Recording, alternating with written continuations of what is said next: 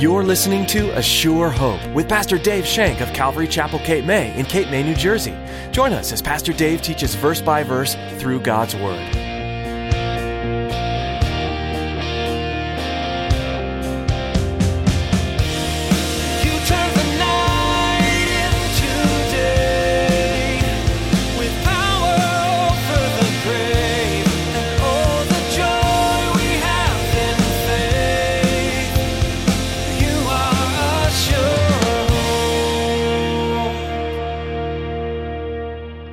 Saul wants to hold on to his kingdom. Unfortunately, God had already taken the kingdom away from Saul. And we talked about this. A man cannot hold on to that which is not his. It was God's kingdom to give whomever he wanted to give it to. Man can't hold on to something that's not his. I can't hold on to this church.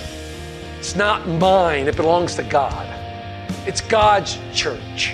Perhaps one of the greatest examples we have of how our possessions in this life are never ours to begin with is none other than King Saul and young David. In today's message, Pastor Dave reflects on Saul's desperate attempt to try and hold on to that which was never his, which in this case was the kingdom of Israel. Now here's Pastor Dave in the book of 1 Samuel chapter 18 as he begins his message, Saul, the Great Schemer. You are sure. The last time we met, we had started chapter 18. Goliath had been defeated in chapter 17. The great giant Goliath was dead. King Saul then gave David a position of authority. Saul's son Jonathan and David made a covenant with each other because their souls were knitted as one. They made a covenant of love with each other. David followed Saul wherever he went, and the scripture says he behaved wisely. Saul then continued to honor David, setting him over men of war. And David accepted the love from the Israelites. They loved him dearly. They loved him and raised him up. And as the army of Israel returned from the great slaughter of the Philistines, the women came out, and they were dancing and praising the Lord with all sorts of instruments, and they were singing a song as they welcomed home their heroes. The song they sang didn't set too well with King Saul because it gave David more honor than him. You remember the song? Saul had slain his thousands, but David his 10,000s. Saul was angered over this. He was greatly angered, and he began to keep an eye on David. He watched out David's comings and David's goings. And from this point on, Saul becomes a schemer. Saul becomes a schemer instead of a king. And if you don't know who a schemer is someone who makes plans in order to gain something for himself.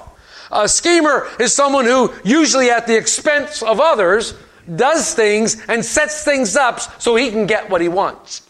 Saul was a major schemer. A schemer uses all sorts of situations. He uses people. He uses circumstances to get his advantage and to achieve or to obtain that which he thinks he needs. When I think of schemers in the Bible, the greatest schemer I think in the Bible was none other than Jacob. Heel catcher Jacob schemed to get the birthright from his brother Esau. Schemed to get the dad's blessing. Remember, he even put on goat hair and went in and tried to got the blessing from his father, and then schemed Uncle Laban. He even schemed Uncle Laban out of the animals. So I believe that we find that the greatest schemer in the Bible was Jacob. So why was Saul a schemer? Why did this happen? Well, basically because popularity threatened Saul.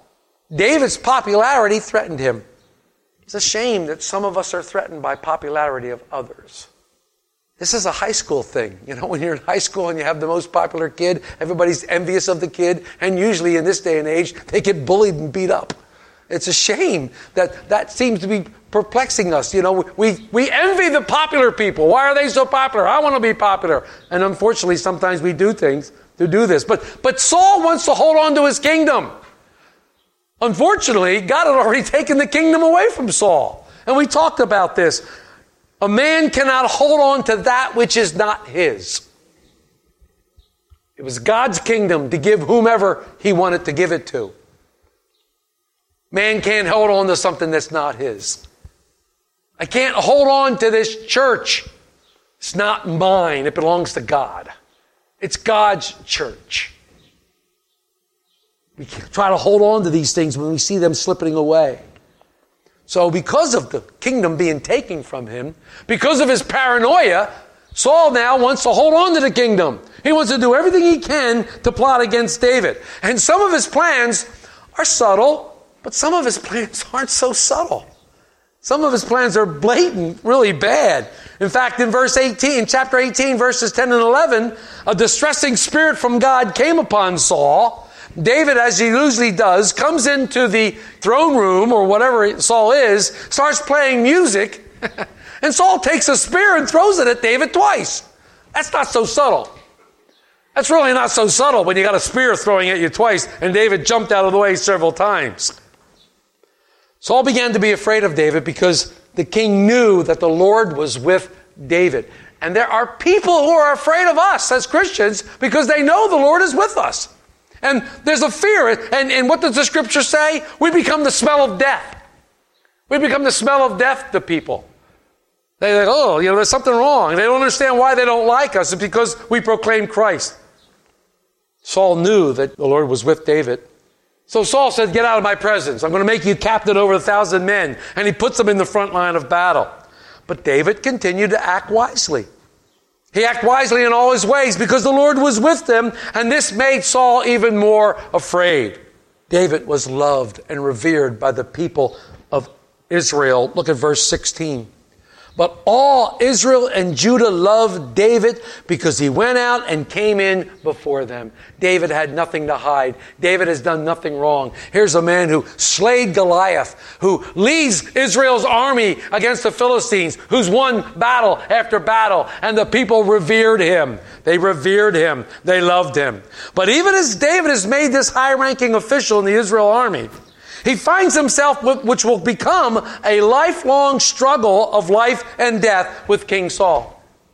And while David did not create Saul's problems, he did reveal that which already existed. Remember, Saul didn't have a relationship with God, remember? Saul didn't have a relationship with God. David just reveals that. And here we see a dichotomy of such. On one hand, you have honest, humble David, full of the Holy Spirit because God had given him the Holy Spirit. Full of faith, anointed by God to be the next king of Israel. On the other hand, you have the current king of Israel, a deceitful man, a schemer, a paranoid individual, trying to get back at someone that God had already anointed. David had accepted God's appointment to be king, while Saul was paranoid and he tried to protect that which was not his. God had abandoned Saul and had given David his spirit of power. So what you have here is a tale of two hearts. A tale of two hearts. One heart going towards God and the other heart fading away from God. It's a sad tale. One full of love. The other full of hate. Other full of hate. So as we now continue in chapter 18, we're going to see more of Saul's schemes. We're going to see more of his schemes. And some of these schemes are somewhat subtle, as I said. They're extremely subtle. Now let's take note of one thing. Back in chapter 16 and verse 21, we saw that King Saul loved David very much. But in the beginning of chapter 18, Saul quickly changed his tune. And although Saul would try to have David killed, and even want to kill him himself, God would protect David. God would protect David all his life, and the lifelong battle that I talked about would finally end with the death of Saul and Jonathan. It would end with the death of Saul and Jonathan. So let's look at chapter 18, verse 17. Then Saul said to David, "Here is my older daughter Merab. I will give her to you as wife. Only be valiant for me. Fight the Lord's battles." For Saul thought, let my hand not be against him, but let the hand of the Philistines be against him. So already say, here's the schemer. He's planning and plotting. I don't have to kill him. I'm going to send him out to battle and let him die. Remember when we studied Goliath chapter in chapter 17? Remember what Saul said. To the man who kills Goliath, I will give my daughter in marriage. That hadn't happened yet. That hadn't taken place. The promise hadn't been fulfilled. Instead, Saul was trying to do everything he could to make sure that David died in battle. When I studied this, there was an interesting thought in my head. An interesting thought came to my head, and you guys know me by now. After David sinned with Bathsheba, what did he do? He sent Uriah out to battle, remember? He put Uriah in the front line of battle so that he would be killed. Remember that? I thought that was interesting that you have this one. That must have been how you got rid of somebody in those days. So in those days you said, hey, you look like a good fighter. Get in the front line, pal. You know, wait a minute. If the king ever came to you and said, I like you so much, I want you to lead the battle, go, I don't think so, king. I don't think I want to be up there. But the fact remained that although David had succeeded in killing Goliath, it was no longer good enough for the king to give him his daughter. Instead, Saul says, oh, David, be valiant for me and fight the Lord's battles. That's kind of an oxymoron. Why does the Lord need someone to fight his battles? The battle belongs to the Lord. And the Lord used David mightily to win many victories, but Saul wanted him out there to kill. And this is what you can do to obtain my daughter, my eldest daughter, as wife. So he asked David, be valiant and fight the Lord's battle. But then he secretly says, ha ha ha, let the hand of the Philistines take care of him. My hands are clean. He'll be in battle, and I don't have to worry about that. David declines the offer. We don't know if he had any insight from God, but he declines the offer. He says he was not worthy to be the king's son-in-law. Look at verse 18. So David said to Saul, who am I, and what is my life or my father's family in Israel that I should be son-in-law to the king? I love that. I really love this verse. I really do. Because you really get a great look at David's heart. David is humble. Remember, David has a heart like God's. He's a man after God's own heart. He's humble. And I love what David's question here is, who am I? What a question. Have you ever sat before God and said that? Have you ever sat before God and looked at all the wonderful things that the Lord has done for you and all the things, salvation and everything else that goes with it, and said to the Lord, who am I? Who am I that you would do this for me? Who am I that you would pour your Spirit out upon me? Who am I that you would give me salvation? Who am I that you would make me co-inheritant with Christ, co-heir? Who am I? I think that's a beautiful prayer. I think it's a beautiful thing to think about. Who are we in the scheme of things? But that just shows you just how much God loves you.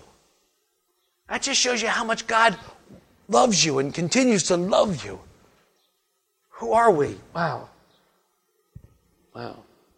Lord, I ask him, who am I that you would allow me to be a pastor? Who am I that you would allow me to teach your word? Who am I that you would love me so much that you would do these things? That you would give me the desires of my heart? Who am I? So David declined, and Saul didn't waste any time. In verse 19, he gave his daughter to somebody else. But it happened at the time that Merab, Saul's daughter, should have been given to David, that she was given to Adriel, that guy, as a wife. I couldn't pronounce it when I first read it. I wasn't going to try now. So his wife now, he doesn't have one, and Saul is wondering what to do. But we come to scheme number 2. Here's scheme number 2 in verse 20. Now you can pronounce this Michal, Michael, I don't care how you pronounce it. But now Saul's daughter loved David. And they told Saul, and the thing pleased him. So, much to the king's pleasure, he found out that his other daughter was in love with David. So he starts to plot again.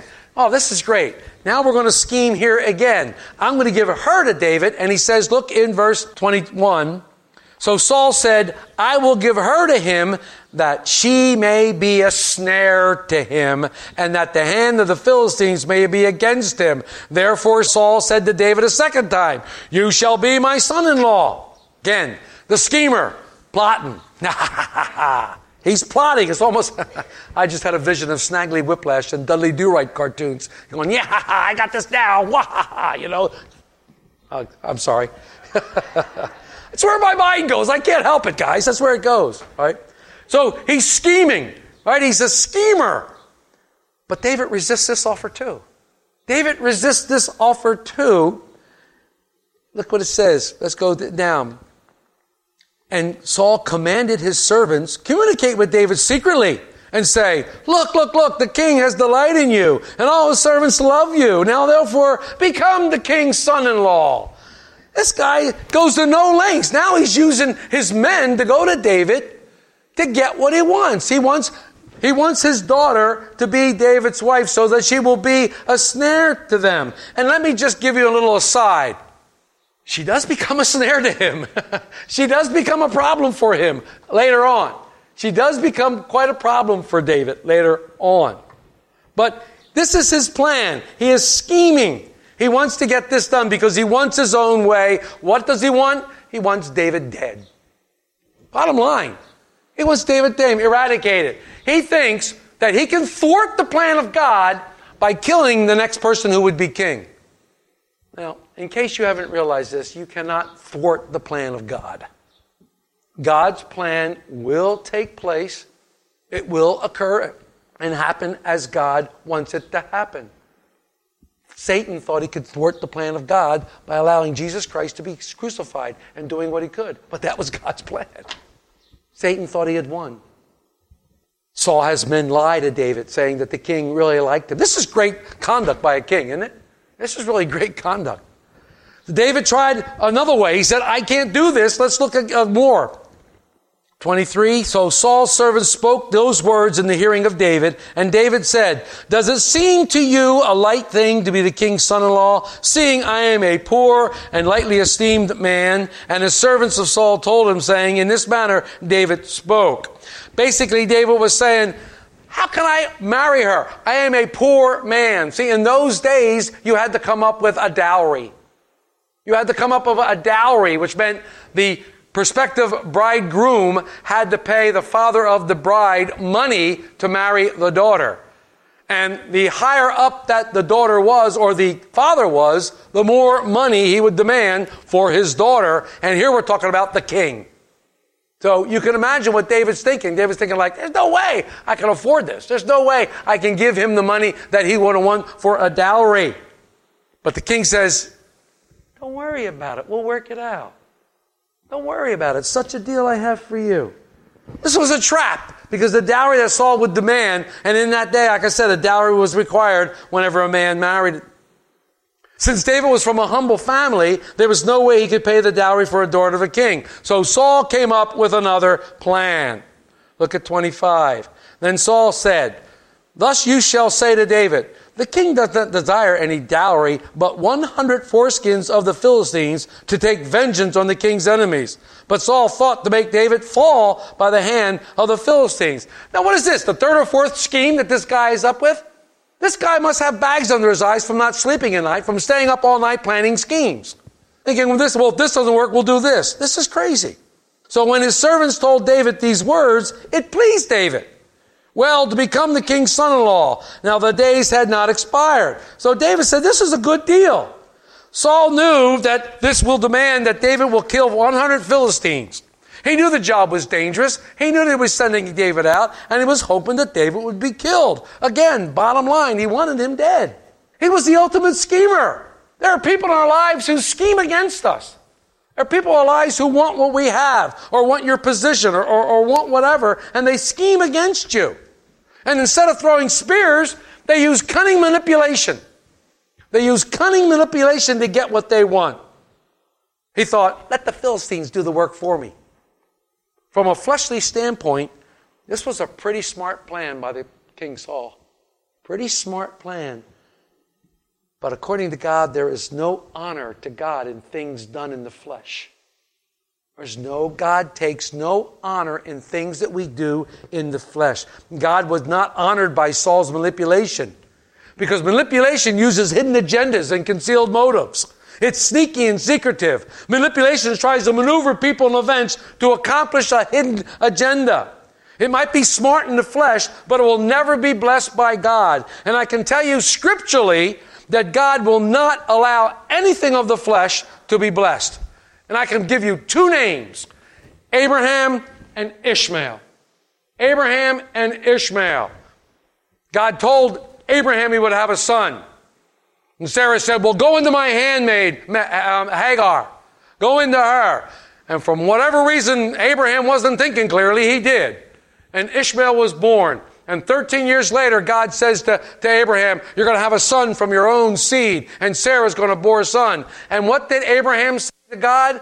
Oh God, that Ishmael would walk before you. In other words, my son from the flesh, let him walk before you and be this thing. And God said, no way. I'm paraphrasing. No way. Nothing of the flesh will be honored to God. Nothing we do with the flesh will be burned up like wood, hay, and stubble. You do something in the flesh, it's gone. Only that which is done in the Spirit will God honor. That which is done through Christ for the love of the Lord, that will be honored. Because God was with David, this scheme also failed of Saul. It not only failed, David went out and he killed 200 Philistines. Not the 100 that Saul wanted him to. He kills 200 Philistines. Let's look at verses 26 and 27. So when his servants told David these words, it pleased David, well, to become the king's son-in-law. Now the days had expired. Therefore, David arose and went and his men killed 200 men of the Philistines. And David brought their foreskins and they gave them in full count to the king that he might become the king's son-in-law. Then Saul gave him his daughter as wife. So David ends up with Saul's youngest daughter as his wife. But Saul's obsession with killing David grows and grows and grows and grows. His twisted emotions have control over him. And this is what happens when we don't allow the Spirit of God to guide us and keep us. Self-control is a fruit of the Spirit. When I am in the flesh, I have no self-control. I have no self-control when I am in the flesh. Self-control is a fruit of the Spirit. And I love verses 28 and 29. Thus saw Saul and knew that the Lord was with David and his daughter. His daughter loved him. And Saul was still more afraid of David. So Saul became David's enemy continually. The king knew that God was with David. I love that. I really do. When we communicate things with the Spirit, people know that God is with you. I have to admit, and I'm not ashamed to admit it, well, I'm kind of ashamed to admit it, but I have to admit that sometimes I act in the flesh.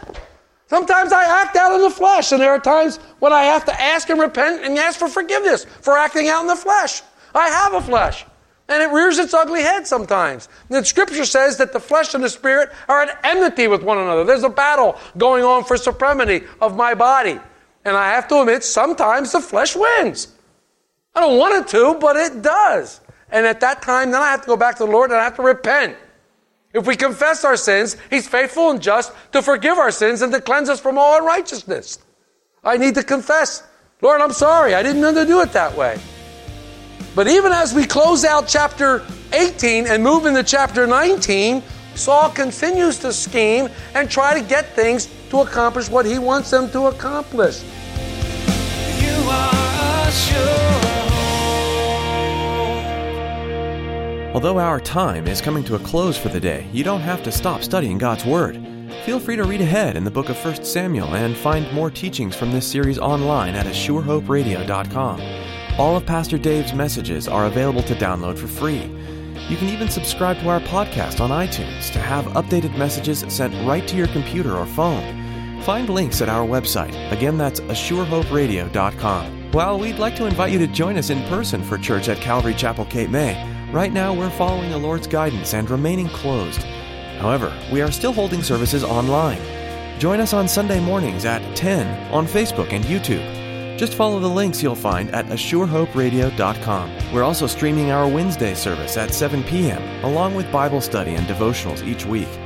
It's important to stay connected to church community during this time, so we hope you'll join us. Is there anything we could be praying about for you? Please let us know. Call us at 609-884-5821. That's 609-884-5821. Would you pray for us too? Please keep Pastor Dave and all of us at Calvary Chapel Cape May in your prayers, that we'll be wise in our decisions, and that we'll stay in tune with the desires of Christ. Thanks for praying, and thanks for tuning in today. Join us next time to continue learning from the book of 1 Samuel, right here on A Sure Hope.